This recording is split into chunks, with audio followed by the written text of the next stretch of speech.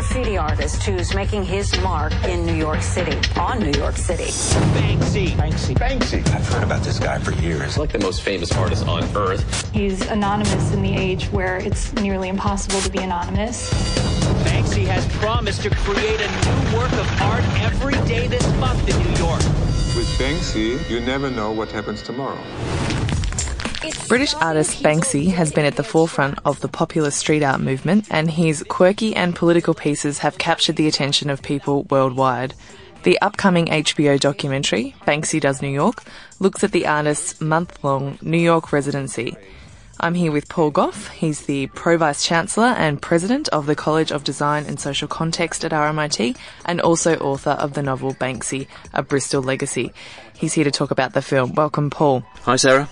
Can you start by talking us through your impressions of the film? Right, the film, it's a curious thing, really. What is it about? That's what I ask myself when anyone produces anything on Banksy that hasn't been through the formal offices that he runs. I say he, but really when I think about Banksy and write about Banksy, I have to be careful because I still think it could be he, she or they. But for the benefit of this podcast, I'll say he. So what's the film about? Well, first of all, it is a residency. It's about an artist in residence in a city. Nothing unusual in that. But it's also about a treasure hunt, or what they call in the States a scavenger hunt. It's also about, I guess, as ever with Banksy, unrequited celebrity. That you're looking for something, looking for someone, and never finding it. So it's a kind of whodunit. But it's not about money. I'm not sure Banksy will make any money out of this. I think a lot of other people might make money out of it. But essentially, it's a film about a residency and an artist capable of animating an entire city in the most extraordinary way. So you mentioned it could be he, she or them. So to anyone that doesn't know, Banksy is completely anonymous. Can you talk us through how the director has coped with not having the actual artist in the film? That's a good question. Because what's interesting about it, I think the director's done great work here.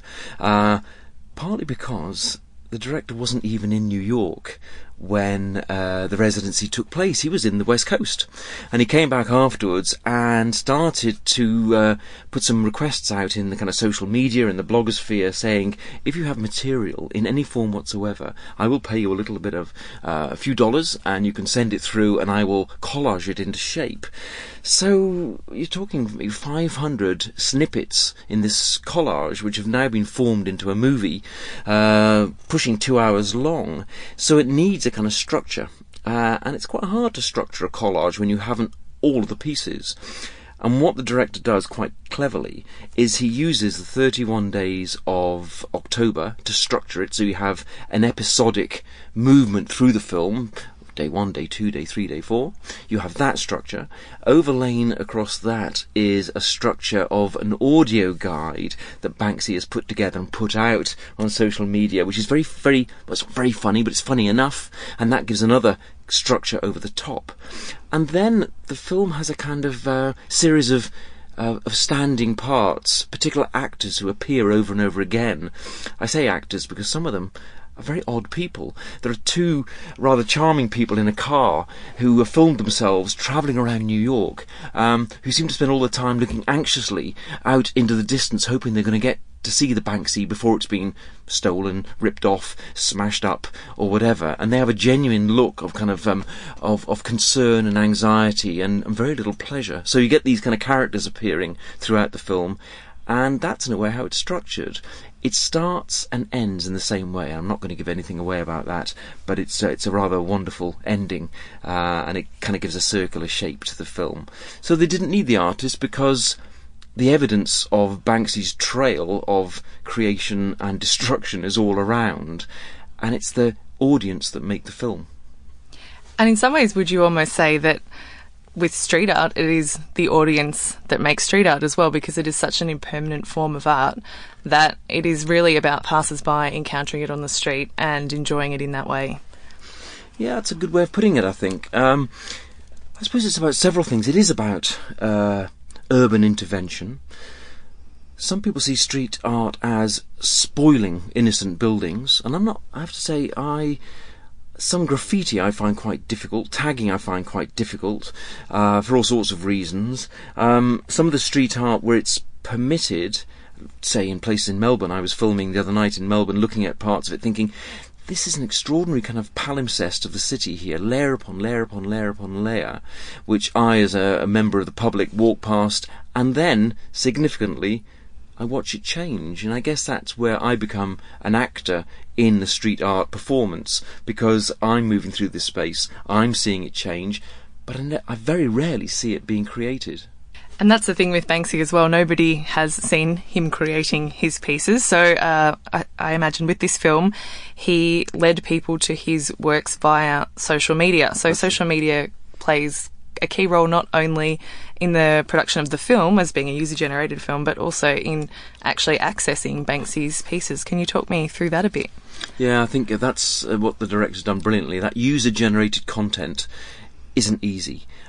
There's a vast amount of material out in the kind of the blogosphere, the social media space. When I put my book together a couple of years ago, I assumed exactly as you did then, that it's all there, it's all in the public domain, I can do with it what I like. Yet when we put the book together, literally a couple of years ago, we were weeks away from having it printed, weeks away from just pressing the button to see it going into production. And then all of a sudden, Banksy's office, pest control office as they're called, came into play, and they're a very powerful organisation. They're extremely canny and persistent about managing Banksy's PR, identity, and the sort of syndication of the artwork. So that took me by surprise a little bit, because all this stuff is in the social media. I was reproducing with my publisher all of this in the book, and along came Banksy's people and said, you'll need permissions here. So there's a fascinating interplay between Banksy, the sort of democratic urbanist, and Banksy as controller of the image just as much as he's a controller of his own identity. Eventually we reached a reconciliation. That is another story altogether. We reached a reconciliation between the two of us, or between two parties, and did what we had to do, and entered into a kind of very interesting exchange with Banksy and his office, which again is another story. But you're right, in the film the scavenger hunt is generated by Twitter, by Facebook, by Instagram, by a whole load of social media leaks that take people in this crazy kind of hunt to animate and reanimate the city. So in a way, the film is more about the people's reactions to the work than it is the works themselves. That's really getting to the heart of it, Sarah, because I think some of the art isn't very good, and I think the reactions are much more fun. The reactions range from the couple in the car, who seem endlessly to be disappointed, right through to the art critics, who seem rather sniffy about the whole thing and don't really want to get involved, through to men in ties who seem to want to exploit everything, and gallery directors who seem to want to act as, dare I say it, kind of, I shouldn't call them, no, and they're not pimps, but they kind of have this sort of strange middleman role. And so you kind of concentrate on the people and almost forget about the art. And so I think the filmmaker has to kind of try to make sure that art has its place and is foregrounded. But the problem with the art is a lot of it's not very visible for very long. So there's one wonderful sequence where a piece of art, as stencil, is against the lower end of a wall, and some local guys have put a board against it and are charging $20 for anyone to take a photograph, and then they will remove the board. Other bits of art are being ripped off, they're getting stolen, they're getting taken into garages and parking lots and then sold on. So it's kind of hard to see the art, and you don't really get to appreciate it. And actually some of the art struggles because Banksy was working under pressure. He had to produce a new piece of work every day for 31 days, and as a result it's a bit variable. So do you think that documentaries like this one are important in capturing street art in that way? I think they are. I think there's no other way of actually describing the life of a city. Banksy's work is eminently reproducible, and you see it on coffee mugs, on posters, on table mats. It's easy to syndicate, it's easy to merchandise, and I guess that's why pest control gets so upset, and it travels very well. But the most important thing about Banksy's work is its context, and I remember the BBC contacted me a couple of years ago about a piece of his artwork and said, is this a real Banksy? And I have a whole series of tests just to prove that something is a Banksy. They're not difficult, but there are a couple of tests you can run past any piece of artwork. And that's when you know that's an authentic piece of work. So yeah, I think that the work that was on show is variable. I think that the quality is slightly denuded now, especially some of the drawing, some of the stencils. But of course, it's 31 days of real variety: performance pieces, moving pieces, sales, pitches, etc. It's a very varied kind of residency. So you said he does have to create one piece a day for 31 days. That's quite a huge undertaking for Banksy. Can you talk us through some of the work specifically? Again, you have to remember that it's not just Banksy. There is a big operation behind Banksy, a big organisation, not just pest control, which is run by a few people, and a PR agency, but he does have a studio full of fabricators, animators. I guess he might need kind of scaffolders as well, because there's a whole heap of organisation that needs to happen. The pieces there's 3 or 4 different varieties. There are your straightforward stencils. There are some word pieces, and some of them are just stunning. Some of them are lovely. You know, when I was young, I just needed a shoulder to crayon, that kind of thing. Then there are some performative pieces. So he performs and creates a peace garden in the back of a van.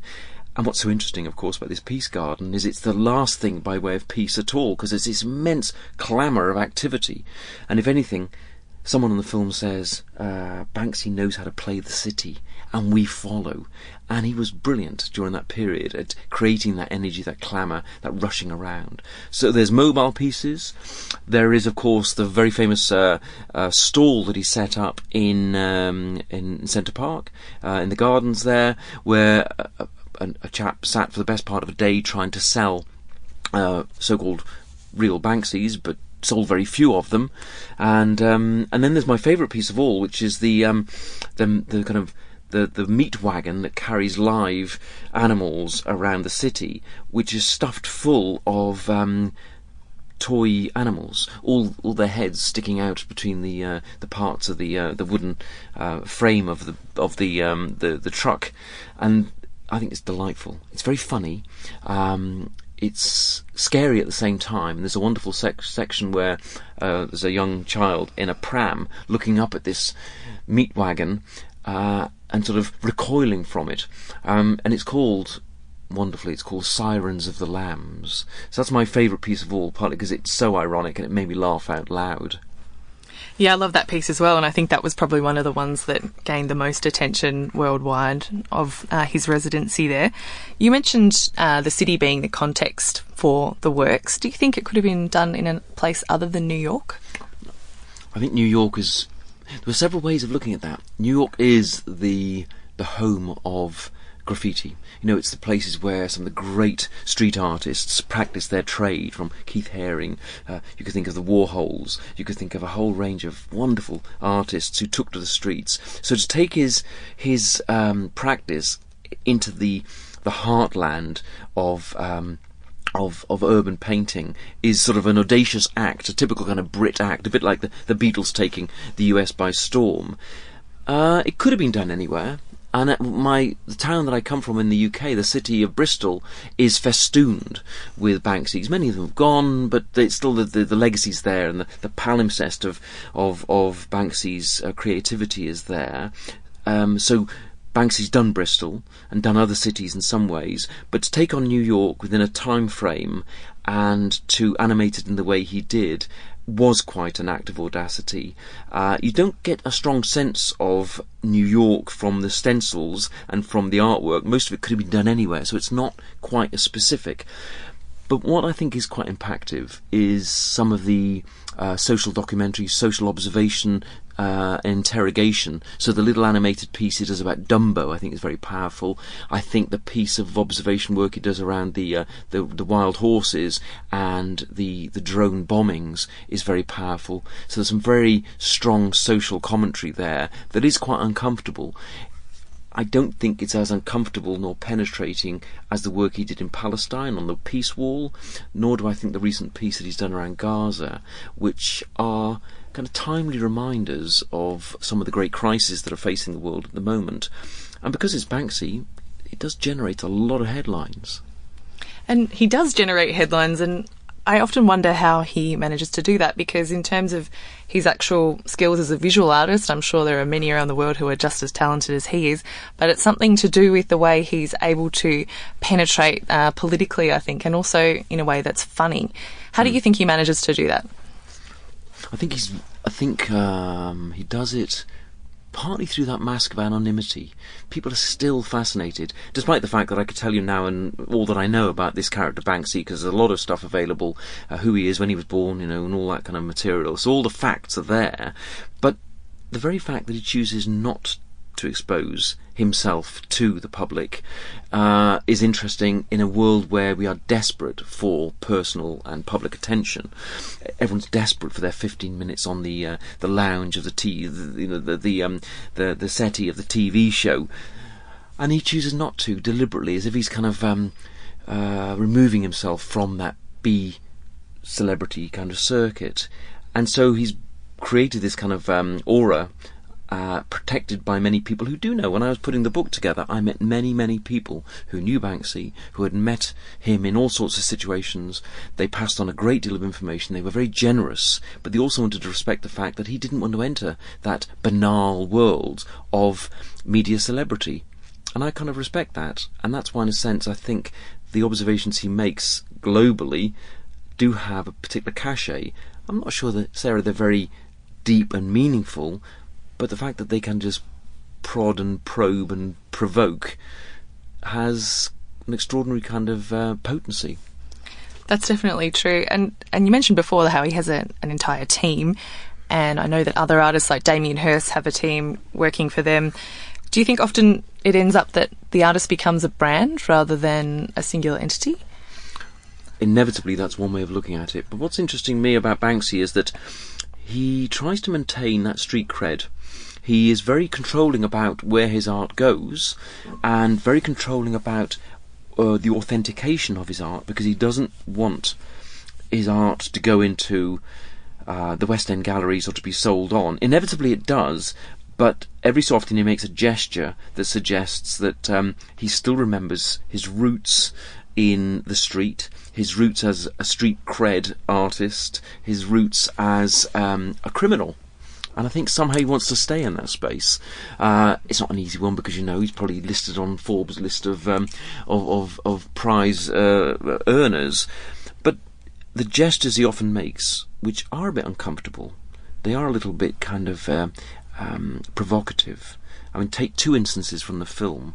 One is typical of his generosity. He gives a painting to a homeless charity, and there's a big fuss about that. A lot of attention is paid, and the painting is sold quite soon, and that's great for the charity. The image, of course, is not a very comfortable image. It's of a kind of a Hitler-type figure sitting on a bench looking out at some banal landscape. So he's generous at one level, but glib at another. So in one of his graffiti pieces in New York, he used the word ghetto, and there's a short cutaway to an image of a black woman saying, "This isn't the kind of language we want to use anymore. Who is this guy Banksy walking into our environment and just using language which is, we find, quite offensive?" So occasionally, from being seen as both generous and anti-brand, he kind of stumbles sometimes, because I think his worldliness is getting less and less kind of understanding, and maybe he kind of stumbles into places without really knowing what the context is. It's interesting that you mentioned street cred, I think, because do you think that Banksy would have had such impact if he was simply a visual artist and he weren't on the street? Well, interesting. There's two games playing there, aren't there? If you knew that since 2004, one of the big museums in the UK, Victoria and Albert Museum, had been collecting multiples and prints by street artists, then you'd be thinking, hold on, this is an artwork that's meant to live in the public and die in the public and be erased, defaced, overpainted, and yet these artists are also playing into the major museums. I think that you'd have to say, well, why are they doing that? I thought it was all about street. But they've got to kind of earn a crust. They've got to live as artists. And Banksy does create multiples, does create limited editions, and it is controlled like any other artist would control it by signing, signatures, by edition numbers, etc. So I think he plays both games rather well, both the kind of the world of multiples, the world of dealers, and the worlds of sales, as well as putting the work in public spaces. But the critical part to all this is they're not just in any public space, and I think one of the great tests of any Banksy piece is where has it been placed and why has it been placed there. And there's a long list. Again, I've written about this and been online talking about it as to why pieces of work are put where they are. It's very rarely an accident. They're done for all sorts of quite potent reasons. So brand isn't an issue for the artist, but he has been turned into brand by those who vouch for him, those who buy his work, those who want part of his work. We're talking about celebrity stars, the David Beckhams, the Angelina Jolie, who once they buy, they lend a certain imprint to the quality of the work. Whether Banksy's happy or comfortable with that, I think is probably quite questionable. Yeah, that's definitely interesting. Just talking about street art a bit more generally, I've heard someone say that they think that street art is the greatest artistic movement since the Impressionists. Is that something that you would agree with, or talk me through that? It's certainly a democratic art in a way that it shares ownership. One thing that interests me about the street art movement is our fascination with process.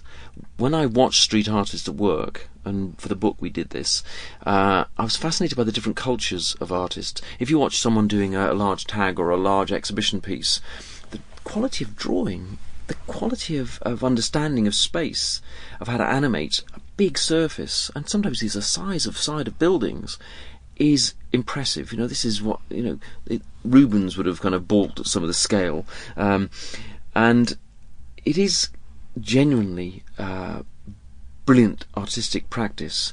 I've watched these artists, often very well kind of covered, drawing from the shoulder, using tiny sketchbook material and looking back at it and doing all. I mean, I'm a practitioner, I'm a painter myself, and I know the kind of processes you have to go in, and the agonising about trying to make a piece of work sing for you. So seeing them work like that, you think, God, this is both a democratic art form, it's highly crafted, and it lives in the public domain, and has a time-limited quality to it. So it has done something quite extraordinary. The question you've got to ask yourself is not, is it art? You've always got to ask yourself, is it good art or bad art? And as soon as you ask yourself good or bad, then that brings in a whole set of values that you need then to kind of quiz yourself about it, where you're coming from. The difference, if I might just say, between those freehand artists doing these huge exhibition pieces and stencilers is quite interesting. I've always watched stencilers working. They're very furtive by comparison. They have a kind of portfolio of stencils that they pull out of the portfolio and they put on the wall, and then they do their spraying, then they put the stencil back away. They're seen as much less skilled in many ways, stencilers, which I don't think is quite fair, but I think there's a much more furtive approach to the artwork and the art making than some of the freehand urban artists that I've watched and worked with. So you mentioned that street art is very democratic as an art form, and do you think that's the case with the audience as well? Because I feel that sometimes the general public might feel a little bit intimidated to enter that art world of a gallery and might really think it's not their thing or they won't understand it, but with street art they're almost forced to engage with it, and therefore it becomes a little bit more popular. Yeah, that's absolutely right. I think a lot of those, me included, involved in the world of arts, tend to assume that a gallery space is a neutral space that people will walk into, and yet for many people it's the equivalent of walking into a bookies to put a bet on a horse. I don't go betting, and I wouldn't quite know the kind of what goes on in there. And for some people, it's a gallery is as obscure and as confusing a space as walking into any refined place of work. So I think that the street has become the kind of canvas, and the scale and the extensivity of the street space is a sight to behold. But the difference is when you make a conscious effort to go into a gallery or a museum to engage, and a street art, you can close your eyes, but it's there and it kind of throws itself at you. And I think that we're in an interesting place now, and a city like Melbourne is especially like that, where some of the art is licensed, some unlicensed. And I've seen this happen in other parts of the world, in Bristol and in London, where the corporate PR machine is saying, look at this remarkable artwork in the public domain. And yet, not long ago, some of those artists were being chastised, locked up, sentenced or whatever. So you can't have it both ways. I'm still not sure. I think it still comes back to certain zones in a city which are recognised as being for street art and others that shouldn't be. And I think a lot of the street artists I've spoken to recognise that difference and are happy to work within that. But cities are also sites of transgression, and people choose to paint wherever they want to paint or can get away with it. Melbourne certainly markets itself on its street art globally, especially to international tourists to come and check out Hosier Lane or street art around Fitzroy. How do you think we measure up? Pretty well. I was down Hosier Lane filming last night and watching people coming around, and they have the same expressions as when they go into galleries, but they're slightly more in awe, partly of the sheer scale of ambition, slightly in awe of the endless layers, and it's almost difficult to decode the kind of camouflage of colours and shapes that you're looking at. I think there's also a sense of admiration of the sheer kind of bravura, the bravado of some of these artists who are working in the public in all sorts of conditions, often unpaid. I think it measures up very well. I think that some of the work is pretty stunning. It has to incorporate the windows, the green walls, the railings, and all the other paraphernalia of the street. I guess it's at the point where it becomes precious, and you have to decide, do we paint over this? Do we keep it? How do we record it? How do we create festivals whereby everyone's invited in and then it's cleaned and started again? So it's a very dynamic kind of situation, and I think Melbourne's faring quite well, although it didn't fare very well many years ago when the Banksy piece that was here was ruined inadvertently. But I think Banksy would shrug and say, live with it, that's the life of the city, they can't stand still. Yeah, with Melbourne now, they painted over the whole of Hosier Lane and started again as part of their street art exhibition, which I thought was great. That's right. Great. Well, I think that was about, we've covered all the Banksy stuff. So thanks very much, Paul, for coming in and chatting with me today. The film Banksy Does New York comes out on April 23rd, so get along. Thank you. Thank you very much.